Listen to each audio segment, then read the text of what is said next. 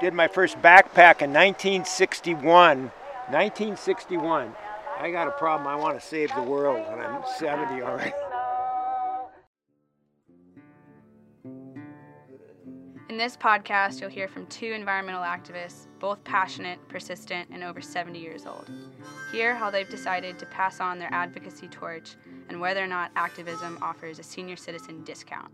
If you can understand the hypocrisy of being a human as you go through life, but have enough of a value to make it better, then you're going to have a happy life. That was Tom Campion, founder and owner of Zumiez Retail.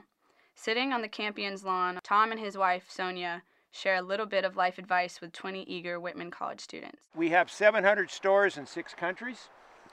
Yeah, so I just like, doing this. And I would tell you, I grew up in a different era. I have not had a business class in my life, and I sell more skateboards than anybody in the world right now. For the Campions, advocacy has no lifespan. Through Tom's dedication to his company, Zumiez, and the economic success it's brought over the years, the Campions are now among some of the highest political influencers of the age. Our good friend Barack Obama protected a marine belt. Before he got done his legacy, at the end he protected the entire Arctic Ocean that wasn't drilled. It was 100. Sharing meals with the Obamas and housing fundraisers for candidates are just some of the ways they've combined political activism with their everyday life. Now, as a businessman and nature advocate, Tom spends his days split between store management, wildlife, and politics. Public lands are probably the number one driver of the economy in the West. It's where you want to live. You want to live around where you have clean air, clean water, air to breathe. In acknowledgement of national division on both environmental and social matters, Tom and Sonia encourage the students' confidence, activism, and hope. One of the things you'll do as you go through life, you got to be able to critically think and think of both sides of these aisles, but understand we're all at some level, we're hypocrites, but you try. The human experience is right. You try to listen to what he's saying and have these experiences and make it a little better. What you really want to be, happy and push it forward. So somehow or another, this world's going to be a little better place, at the end of whenever life ends. Throughout the conversation, Tom shared nothing but his optimism for a bright, passionate future, and participating in change is something to look forward to. At 70, he acknowledges his own lifespan, but accepts no limitations for the projects that are to come. 50 years from now, it'll be something different. The problem is the speed of the change is happening. A lot of people cannot adjust. It's just about thinking about all this stuff and picking something that you have passion in and following this passion to change hearts and minds and try to make it better, right? And the changes you guys will see in your lifetime, it's epic. Sonia echoes his enthusiasm for positive change and highlights the need for political involvement in order to do so. But vote as if your life depends on it. But then also, I think showing up and holding people accountable. For Tom and Sonia, engagement has no end in sight. The Campions have no intention to slow their involvement with either political or environmental concerns and will continue to do just as they advised, to hold people accountable. But accountable to whom? Does environmental accountability need to look the same across the board? While activism, like the Campions, may seem an ideal way to combine one's advocacies, it's not the perfect fit for all. Doug McDaniel, lifelong resident in Wallowa County, Oregon, has lived all of his 82 years similarly devoted to the land. Upon meeting with him on his ranch, Doug shared a bit of his own wisdom. I was a fortunate kid. My mother was a school teacher, but when we were growing up, she was mother. And I could have told you within 100 yards of where my dad was 95% of the time. We were super fortunate. We lived in a super place, super parents.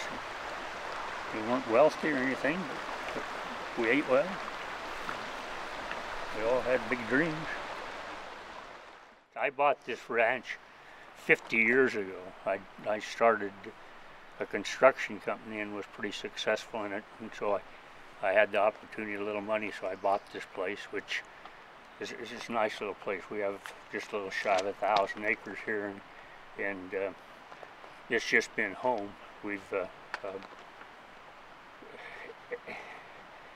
I think we've just been on a quest to,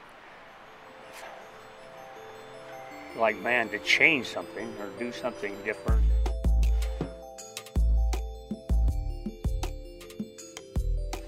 The different Doug refers to is the river restoration work he's done on his land.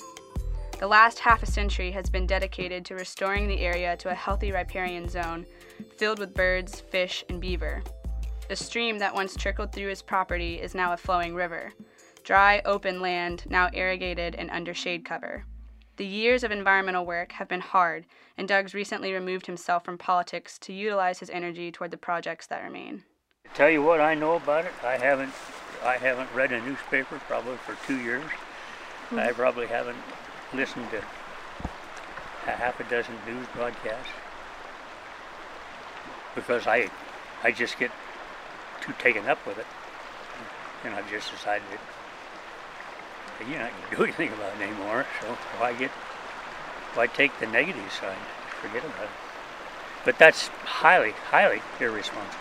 Say, well, you know, you've taken care of a few people, and you've got a place you can look out over and not be ashamed of. While Doug also sees the future as exciting times of change, he doesn't sugarcoat the challenges that lay ahead.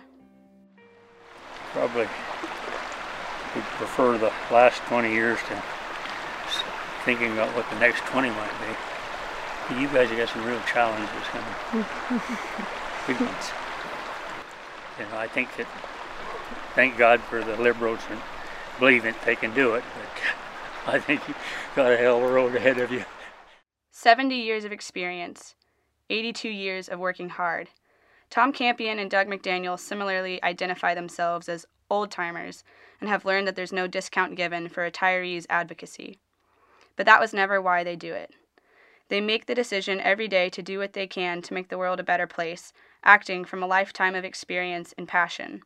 Whether the project reaches the global scale or stays within one's backyard, each environment deserves to be fought for, and fighting on behalf of what you love far outweighs the cost. Oh, but I'm awfully tough, and the girls do say I'm so Joshua, you know, but you're awfully tough. This is Hannah Morell for National Public Lands Radio.